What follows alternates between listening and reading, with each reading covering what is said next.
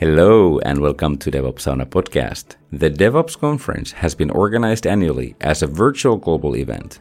Now we organize this event also as a hybrid one. In the 1st of November, the DevOps conference comes to you in Copenhagen. You can learn more and register at thedevopsconference.com/Copenhagen. To build the excitement to this awesome face-to-face event, we are sharing a set of most popular talks from the DevOps conference in March 22. You can find and watch full video recordings online without registration at the conference website. Let's tune in.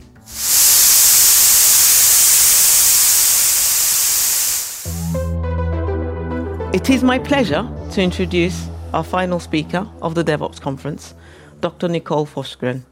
Dr. Forsgren is a partner at Microsoft Research, leading developer productivity research and strategy.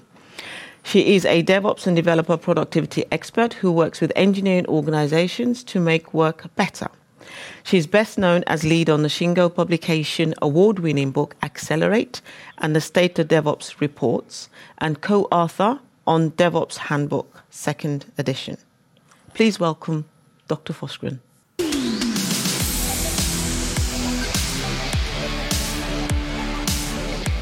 Hi, everyone. Thanks so much for joining me for my talk. I was super excited to see that last one and hear some really fantastic strategies. And thanks for that wonderful intro.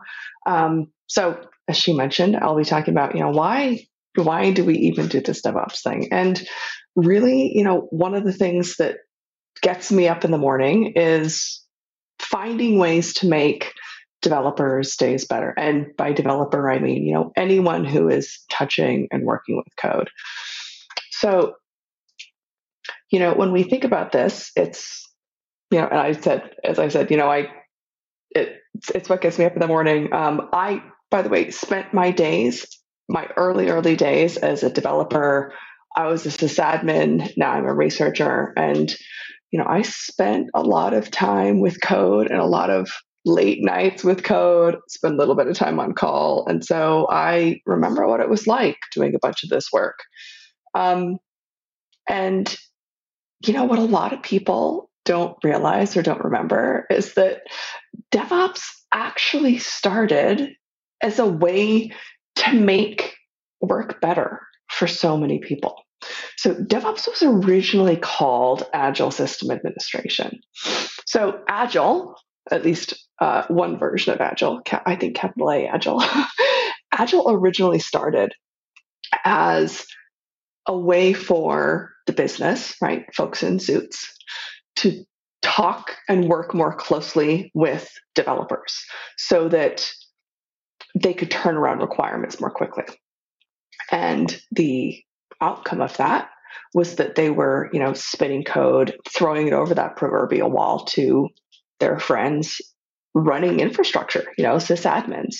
And what they found is that it had a couple outcomes, right? One was that developers were sprinting all the time. And the two is that they were basically lighting sysadmins on fire because there still was that wall in between. And the infrastructure practices had not evolved to keep up because Agile was really only meant to address, this development slow down, this bottleneck. And the folks sort of working together or seeing how it affected everyone didn't like it, right? They thought this isn't the way we want to be treating our peers. And so Agile System Administration came along and they said, well, if this is helping us work better, we sprint a little bit, but once we got this sprint down, we had a better cadence to work. We had better communication. We had better collaboration. What if there was a way we could extend this work? And so I like to think about that, and I like to share that kind of origin story because now so often we see DevOps and, we hear about how it helps us deliver value and we see how it helps, drive bottom line for organizations, and we see how it helps us in the cloud. This started before the cloud, and it really started as a way for well-being and sustainable work. So here's what we're going to be talking about today. One is really how DevOps helps us in many ways. I also want to talk about productivity and how productivity is personal. I've been doing a little more work into productivity, and now I've been getting a lot of questions around like, what does productivity mean? How can I measure it? And also, how can I measure it in ways that are good for me, right? I'll talk a little bit about tiny wins, right? What can I do today to make things a little bit better? And what does the future of productivity and well-being look like? So when we talk about doing things better, right, we can develop and deliver our technology in better ways by doing it in this holistic way, right? So we want to be thinking about automation and process and culture, right? We can't just, by now many of us know we can't just, write a check, do some automation, throw it in the cloud, and it's all going to work. And I love that the last talk really, really mentioned that, culture overlays so much of what happens here. So the 2021 Accelerate State of DevOps report came out from the team at DORA at Google. Dr. Dustin Smith led this work this year. And as a quick reminder for those who may not be familiar, the way they measure, and the DORA team has measured software delivery performance for the last several years. I led this work earlier. Now Dustin Smith has taken over. How we look at software delivery performance is with 4 metrics. 2 are speed metrics and 2 are stability metrics. So the 2 on the left are speed metrics. 1 is lead time for changes. So the time from code commit to code running in production. How long is that? The second speed metric is deployment frequency. How often are you deploying to production or something that looks like production? The 2 stability metrics are time to restore service. If something goes down, how long does it take to come up? And change fail rate. So, what's the rate that it takes to, or when you push to prod, that, what's the likelihood that it will require human attention? Now, what we found over several years is that these move together in a statistically meaningful and statistically significant way. And by that, I mean, for years, we've been told that if you move quickly, you will have instability. What we found is that that's actually not true. By moving quickly in very smart ways, right, by having small batch sizes, you're actually much more stable because you'll have, a smaller blast radius. And the inverse is also true. By moving very, very slowly, you introduce instability into the system. So here's what they found in the 2021 stats, in the 2021 study. They found that elite performers do better. So comparing the highest performing group and the lowest performing group, they did a lot better. So compared to low performers, the elite group had 973 times more frequent code deployments. They had over 6,500 times faster lead time from commit to deploy. They had a 3 times lower change fail rate. So that means that changes are 1/3 less likely to fail, and a 6,500 times faster time to recover from incidents. And I love that on these 6,500 times, they actually had little asterisks saying, this is not a typo, this is real. Now, it helps us reduce friction. It helps us remove mindless tasks. It helps us decrease our cognitive load. It helps us improve security. Basically, our increased and improved ability to ship code. And these code can be features, it can be patches, it can be infrastructure updates, it can be automating the things that we don't want to do. It can be so many things. It frees up our ability to do all the cool, fun stuff that we really actually want to be doing. And the other thing is that improvement is possible for anyone. Anytime anyone looks at these charts showing where the low and the medium and the high and the elite performers are, and I encourage everyone to look at this. By the way, there's an appendix in the back. I'll post these slides so anyone can see. Sometimes they go straight to elite and they say, we're not elite, we're not even close, I can't get there, I'm done. It doesn't mean that. You can be anywhere and you can improve. And improvement is just a path along the way.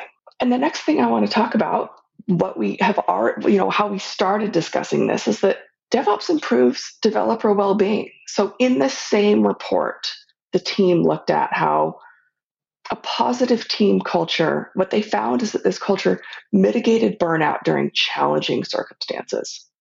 They found that teams with an inclusive generative culture, so this is based on the Westrum typology, were half as likely to experience burnout during the pandemic. I think this is huge, right? We've had a rough couple of years, right? So this culture can really help bolster teams and give us strength when things are on fire, right? They also found that improvements in automation and continuous delivery reduce deployment pain and burnout. So it really is about improving culture, process, and automation, right? It's giving us these supports in all areas. Now, when we look at the 2021 State of Octoverse report, so this is some research that I led with a team at GitHub. We found that trust and respect contribute to a strong culture, right? So what else can we do to improve culture? We found that teams with high trust are most likely to have a healthy collaborative culture. And this is true in companies. So, these teams were twice as likely in companies. It's also true in open source. I loved that with this very, very large study, we were able to investigate folks working within an organization, kind of loosely defined, as well as those working in open source repositories. So this is true across whatever type of, code you're working in. Now, we also see that, automation makes things better. So once an open source repository starts using actions with their pull requests, so actions is how you can automate your code in GitHub, we see a 33% faster time to merge pull requests and that 36% more pull requests were merged. So you can think of any way that you can automate, something along your pull request workflow. Now, how could you do this yourself? You can try automating any piece of your pull request to improve your team's productivity, right? So, by the way, as we go through a couple of these, I'll add some little tips in these call-out boxes so you can see how you might improve some of your own work. Now, what we also found in the 2021 State of Octoverse report is that frictionless code reuse improves performance. We found an up to 87% improvement at work and a 2 times improvement in open source project performance. Now, what is frictionless code reuse? I added the definition based on our research in this top section of code. So examples are entitlement procedures, access restrictions, information fragmentation, right? What is it that makes it hard to do your work? So in this little call-out box, what types of things can you do today to go take a look at some of your work? Identify sources of friction, like lengthy approvals, poor indexing, maybe undocumented dependencies. What can you simplify? Maybe if you can't do it yourself, can you influence others to help streamline a process or document one of those dependencies? Now, we also found that documentation is super important. I know some days I didn't love writing documentation, but some days I also really love writing documentation because many times it was one of the easiest ways that I could just bring joy to people, right? Because it made things so much easier to use. We found that across both open source and enterprise projects, developers saw a 50% productivity boost with easy to source documentation. Okay, what does that mean, right? What is easy to source documentation? In our research, we had to be pretty specific with this so that we could study it. Good documentation is up to date, it's detailed, it's reliable, and it's available in different formats, right? People learn in different ways. Could be an article, could be a video, could be different forms. So what can you do? Take a quick look at the documentation that your team uses. When was it updated? Are there opportunities to improve it? Is it accessible? Is it correct? So take a look there. Now, I also wanted to touch on tiny wins, right? Sometimes we think that productivity has to come from a massive project or a huge lift. There's this great article that Joel wrote about how sometimes we can just do small things and it has a big impact. So Joel did a tiny win on GitHub that just helped clarify how to compare base and compare branches. And he wrote it up on a tiny win. It was a hit and I loved it. So maybe even think about what's a tiny win, right? Some people call these paper cuts. What's a little thing that just kind of irks you? And really it would be a quick fix. And I love this XKCD comic. Anytime I can throw in, and I'm happy. So remember here, sometimes automating ourselves out of this repeatable work is the point. The key is what we can do with the time that we've reclaimed. I want the computers and the robots doing the work that I can do mindlessly, because then it gives me more time to do this creative hard work, right? Because then I can solve new, hard, interesting, complex problems. And sure, I might do it 1 or 2 or 3 times to make sure I've got it down, and then I'll automate it. And then I'll go solve something else. Because what we need to do, what we need to have for hard work is brain space. Because then I can take a walk around the block or around the office, right? Sometimes we need some of that time and some of that space. And if all I'm doing is redundant work, I don't have that brain space to do it. DevOps and automation and culture, the ability to talk to people and ask questions and look for opportunities, gives me that. Okay, so now that we're talking about freeing up time and freeing up space and automating more things, that's kind of productivity. So what does productivity actually look like, especially now that we're hopefully coming out of COVID, right? People are asking me a lot of, what is productivity? How do I measure productivity? What does it look like? Well, Shane O'Flynn had this wonderful quote saying, Charles Dickens' A Tale of Two Cities begins, "It was the best of times, it was the worst of times." When we adapt this to an engineering team during the global pandemic, I'd say we're doing very well. We're barely hanging in there. I feel this. I feel this a lot. So the TLDR on developer patterns, during 2020, at least, was that, overall, our patterns, the overall pattern pretty much matched, right? We even had fairly consistent growth. Our working days, is when we looked by push window, increased by 25 to 50 minutes. So we got longer, which might make sense, right? Because we just spread out our day. Our work volume, a rough proxy by push volume, it didn't drop. It stayed the same or it increased. Our merge times, our pull request merge times got faster. It was up to 7 hours faster in open source, about 4.5 hours faster at work.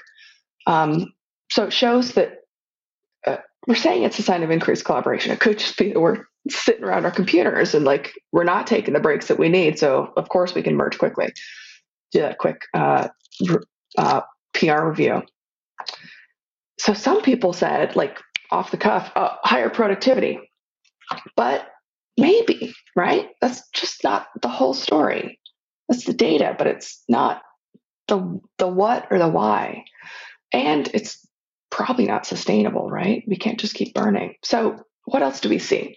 A lot of additional research was done. And again, I'll point you to the appendix because I've got links to everything. So what did the developers say? For many of them, productivity hadn't changed or they felt like they improved.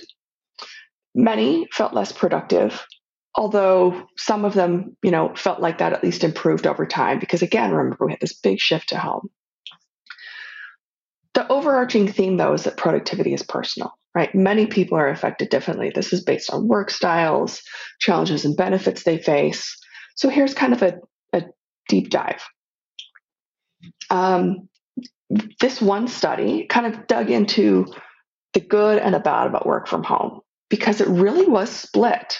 So here's what a lot of folks said about the good about work from home. And I'm actually going to skip into some of the statistically significant patterns that we saw here. So what this group found is that while that was the major list of the good things about working from home, these things in blue had the strongest statistical significance, right? So the things that people rated the very best were better focus time, less distractions, less time on the commute, and more time to complete work. And the things in green were also strong, but not the strongest. So some folks watching from home may feel like this is them. Now, let's go on to the things that were the bad things about working from home. Here we go. Okay. Missing social interactions, lack of a work-life boundary, too many meetings, more distractions and interruptions, lack of motivation, poor homework environment, lack of childcare, connectivity problems. So this is interesting because even just at a glance, before I get to which things were statistically significant, the things that were good for some folks, the exact same thing is bad for others, right? Productivity really is personal. Now, when we look at the things that had the strongest statistical significance, we take a look here, and the strongest impact on productivity are the ones in red, right? Less awareness of colleagues at work, missing social interactions. It's hard to communicate with colleagues, connectivity problems for sure, distractions and interruptions, whereas the other folks had, lack of distractions, lack of childcare, and less time to complete work. So it's interesting because for some folks, the exact same things are a benefit as they are a distraction for others. So productivity really is personal. So it really is this balancing act, right? Now, this is another study. The data here comes from a diary study from, I want to say, about a dozen people, and they took a diary study every day for several months. And kind of the TLDR from this is that, the good was that they felt like they had improved productivity. They could be more punctual. Listen, it only takes me 5 minutes to get to work, get to my meetings. Less attrition. However, the bad was that there were fewer promotions. When you're not in front of your manager, you're not really getting promoted. They don't see you. They don't literally see you. And workplace stress really can compound for those with young children, right? And we did see earlier that, for those for whom childcare is a concern, this can be really challenging. And I would say the worrisome is that we're not taking breaks, right? When someone's not walking past you grabbing lunch, some of us are forgetting to take lunch. We're not stopping for coffee when people walk by to grab coffee or Diet Coke. I love my Diet Coke. And we have longer work days. We don't have the cadence of work. So this study found, by the way, the way this study worked was that at the end of the day, they had a quick survey to fill out and a quick kind of reflection to do. And what they found is that just the practice of that reflection helped. 47% of folks said that daily reflection, it kind of turned into, what was the best and what was the worst. That daily gratitude reflection really positively impacted folks' well-being. They found that flexibility and time with family were the bright spots, and that having resources for mental health really were important. Now, the challenges was that coping with working from home was elusive, right? For some folks really thrived, and some folks still kind of found it a challenge. Some folks really felt overworked, and that motivation was kind of tough, and that physical and mental health was a struggle. Now, each of us can do small things. I don't want to walk out of this and have everyone say, "Oh, this sucks. This is bad." We do have a handful of things that anyone can do to make things better for all of us, right? And we can do it in better and measurable ways. So we can have tiny wins for ourselves. At GitHub, Irini Kaliambaku and I did a little study because we wanted to see what could productivity look like for me, for us as a dev. Not for eng managers, not for leaders. What does productivity look like for an individual? And what are some key things that we can take away to help an individual out? So this gave us quick and easy signals. And the core question was, what makes a good day and how can I have it more often? This was based on a holistic concept of productivity using the SPACE framework. It was published in ACM last year. It was the number one downloaded article from 2020, 2021, I just found out. Yay. And congrats to my fantastic co-authors. It focuses on the individual, again, measures for us, not for managers. The goal, again, quick and easy measures with actionable signal. And the other thing I want to go back to, it's based on this holistic concept of productivity, right? We're not looking at counts, not lines of code, not number of PRs, not number of things, because those just end up getting weaponized and they're not good measures of what we're actually doing. Hi, we are Ethicode and we organize the DevOps conference. We believe that at the heart of DevOps is the culture of continuous learning and experimentation, and we would love to speak to you about how we could help you do DevOps better. You can find us at ethicode.com. The links are in the description, and have a great time with the DevOps conference talks.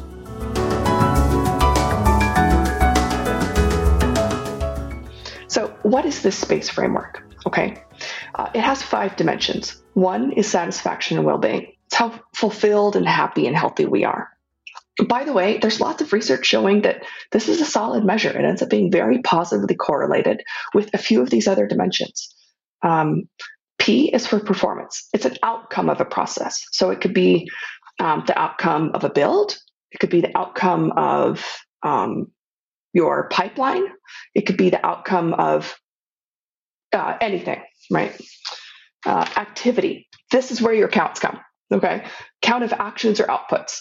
This could be the number of tickets that you reviewed, the number of bugs that you fixed, the number of whatever. But notice this is only one of 5 things, okay? C is communication and collaboration, how people talk and work together. Or communication and collaboration can also be documentation. This could be the searchability of a code base, okay? E is efficiency and flow. So this is the flow through a system, right? So how well the flow is. This is like lack of interruptions. This could be your ability to do work with minimal delays and interruptions. So all of these together is SPACE. And by the way, I've got another side talk on SPACE. But when you come up with some measure of productivity, you want to have at least 3 dimensions of this. And as a side note, Dora covers about 3 of these. So Good Day Project is based on the SPACE framework. So to capture this very quickly, we asked questions like, how was your workday? I worked with other people, like along a scale. My work was interrupted. How many meetings did you have today? Today I felt most productive doing these things and least productive and like kind of during time of day because, again, people are individual. By the way, the full instrument is available online. So I've got links here if you want to do it yourself. Okay, so here's what we found. Finding flow is key. Interruptions are a drag. Minimal to no interruptions give developers an 82% chance of having a good day. Now, based on what they feel is an interruption. Interruptions throughout the day, you only have a 7% chance of having a good day. So, quick takeaway, find ways to minimize some of your interruptions, particularly if you're a person that like interruptions feel very disruptive. Now, meetings are both awesome and terrible. Keep in mind, collaboration is a key enabler of doing work. Connecting with people can help us do more development. There's another study that shows that one-on-ones with key people are highly correlated with doing more development work, right? So some folks don't think of those as meetings. So keep that in mind before I say this next part. Too many meetings can be a blocker. Going from 2 to 3 meetings per day, reduce your chance of making progress on goals by 60%. So see if you can reduce or avoid unnecessary meetings. What's the meme? This meeting could be an email. Maybe it could be an email. Similar to the prior study, a 2-minute daily reflection can help improve your day. So these quick surveys at the end of the day took 2 minutes, we found. They were right around 2 minutes for almost everyone that participated. Developers really liked this quick check-in as a way to reflect. Very nice bonus. It was a wrap-up at the end of the day. We did it at the end of the day. And like I said, this echoes the daily gratitude study. For more info, including all of the survey questions and the example reports. So when we did this, we combined their survey questions and their daily activity. So it was an opt-in. Anyone who wanted to do it, they could. It was fully anonymous. The data was only available to the researchers. It was not shared to anyone else, only to themselves. So if you want to check out the study and we created some dummy data. So if you want to see what a report would look like, you can take a look there. So what's next? What else could we do? I think it's also important that we start thinking about the future of development and well-being, right?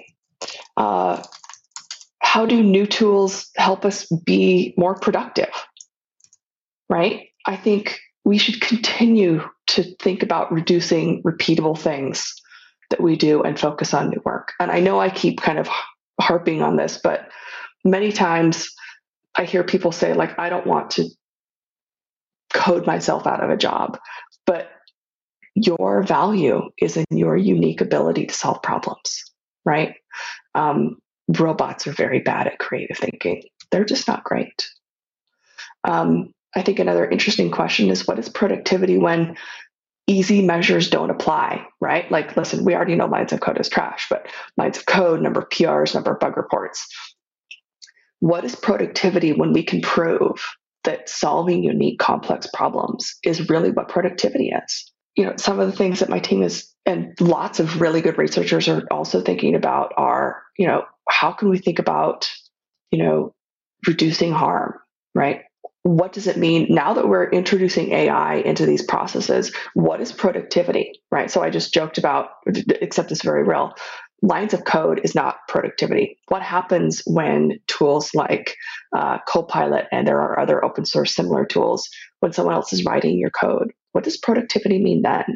Now is our value in reviewing code and coaching people. What happens then? What are our new productivity measures? How can we expand our conceptualization of what a developer is, what an engineer is?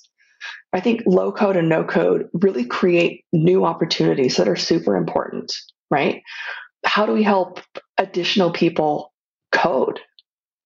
And what does that mean for things like technical debt? What does that mean for things like documentation? Because it's a wonderful, amazing, powerful tool, but it also means that we've hidden a lot of things under the hood and under the covers. How can we rethink well-being for work and for boundaries, right? One of the reasons that working from home was so difficult, one of the reasons it was wonderful is because you could just walk in the next room and work. But one of the reasons it was so difficult was because we'd lost that work-life boundary, right? It was just too easy to continue work and do one more email or check email from home, which I think many of us kind of already did. But when work was home and when work looked like home, it was just always there. So here's the TLDR. If you haven't been paying attention, this is where I would joke, like, take a screenshot. Here's your credit for the day. We've chatted today about how DevOps helps us, right? It really originally was about making work more sustainable for people. And I think that really continues to be the promise today, right? It shouldn't just be about working more and more and more. It should be about finding ways to make work more sustainable and better for us and improving culture and communication. We've also talked about how productivity is personal. What works for you won't work for everyone. And I think we can find ways that make it work better for us. We talked about tiny wins and how there's a tool or a quick little tool, right? A quick little survey that anyone can take to deliver insights just for you. And I chatted very quickly on what does the future of productivity and well-being maybe hold for any and all of us. So thanks, everyone. And now I'm excited for questions and Q&A. Excellent. Thank you very much, Nicole. And okay, so we have a few questions. And the first one I'd like to start with from the audience is, I think when people talk about a DevOps engineer, they mostly think about the ops part, i.e. infrastructure, serverless, cloud, etc. Not the dev part, source control, CI/CD performance, etc. Dev part is thought to be mostly in software development teams' responsibility. I feel like they're named system administrator of old times as DevOps engineers today. What is your opinion on this? I have opinions. I think you should use whatever name makes sense for you and your organization. I have seen DevOps mean sysadmin. I have seen DevOps mean build engineer. I have seen DevOps mean SRE, where SRE is kind of like sysadmin with a lot of system engineering. I have seen DevOps mean kind of a rover that handles the entire pipeline. I would say use what is meaningful in the context within which you're working, right? There's not really one answer. And I know that frustrates a lot of people because they're like, well, but Agile has a meaning, but Agile really doesn't, right? Even capital A Agile, having a strict definition didn't help anybody because we still have 3,700 flavors of Agile. Yeah, exactly. But is there like a minimum baseline at least to be able to say, I do DevOps or I work in a DevOps way? I would think that in order to say that you do DevOps, it needs to include cross-functional work, a solid amount of automation, some type of lean or agile process, and good, I mean, I already said kind of cross-functional work, but a culture that is very generative, very inclusive, right? And you could be very dev heavy, you could be very ops heavy, but you need to be like coding and scripting a lot of your work, right? So like a lot of, and I hate to lean too heavy into automation, but yeah. And I notice I didn't say cloud, right? Because I have seen folks working in mainframes. I've seen folks working in firmware doing DevOps in really strong ways, but they are fundamentally reimagining the way they do that work. Okay, cool. Apple? Yes, there was a question about documentation. So in one of your part of the presentation, you referred to the good documentation and the definition of it. What is the best strategy to make sure documentation is kept up to date? There are a lot of strategies, right? And I think a lot of it honestly will come down to the team culture. I would not say bad. Not ideal strategy is to assign it to one person, because then you risk one person leaving the company and then it's just like out of sight, out of mind, and it never gets updated. I think a great strategy is when you share it among a lot of folks and everyone updates as they go. You have documentation be a real, not finger quote as fake, but finger quote as emphasis. It's a real set of work that is visible, that is rewarded, that is, that is ticketed, right? Like the documentation needs to be as real as issues and code and bugs and triage, because also when documentation is out of date and gone and systems break, no one has any idea what's happening. And it's just as important and relevant. Awesome. Thank you for that. Thank you.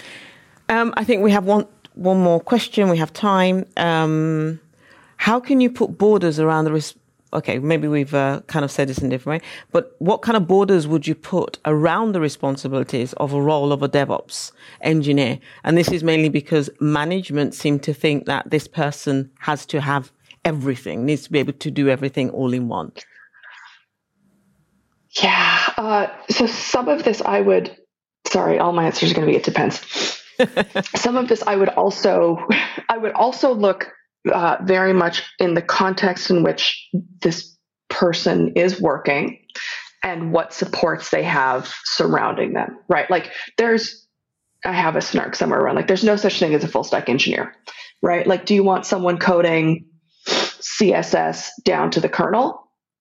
Mm-hmm. That's not real. This is never going to be real. And if it is real, like Netflix already hired all of them, right? Like they're not real and you're going to have to pay them like 10 million a year. So Godspeed.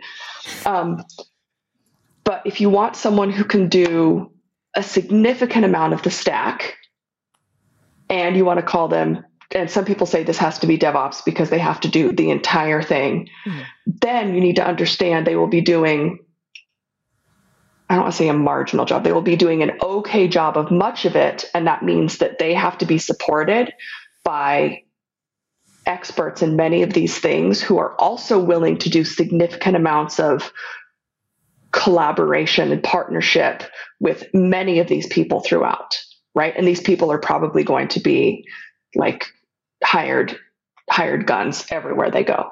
Yeah. Right. Or if you're going to have a DevOps engineer who is ops and they float, or a DevOps engineer who is build and release eng, then it really depends on the organizational structure, right?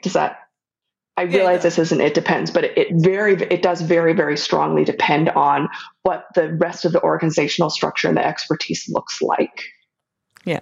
And I think because otherwise everything fails. It just falls apart. Yeah. I think what I would take from that is be explicit in exactly what you want that person to do. If that makes sense. Yeah. Be explicit in what you want them to do, in what success looks like, in what their support structures will look like, in who their stakeholders are. Mm-hmm. Yeah. And what their on-call looks like. And by on-call, I mean not just IT ops on-call, but like what they're on-call to, like, for example, to dev teams or to test teams or to... Because some people only think of stakeholders in one way. I like to be pretty explicit there because that also helps delineate and identify what's cross-functional and what's not. Cool. And if it's not cross-functional at all. Yeah. Did you have a... No, I didn't. I'm afraid we are out of time. Okay. Yes, I would. You do have more questions, but we have no more time. Okay. Then thank you so much, Dr. Nicole Forsgren. It was an excellent talk, and it was a pleasure to have you. Thank you. Thank you. Thank you so much. I have loved this format, and thank you so much for having me. It's been super fun being on live. Thanks, everyone, for joining. Thank you for listening. You can find the link to other conference talks in the show notes. I would like to invite you personally to the DevOps conference in Copenhagen on November 1st. You can find the link to the registration page from the show notes. If you haven't already, please subscribe to our podcast and give us a rating on your platform. It means the world to us. Also, check out our other episodes for interesting and exciting talks. I say now, take care of yourself and see you around.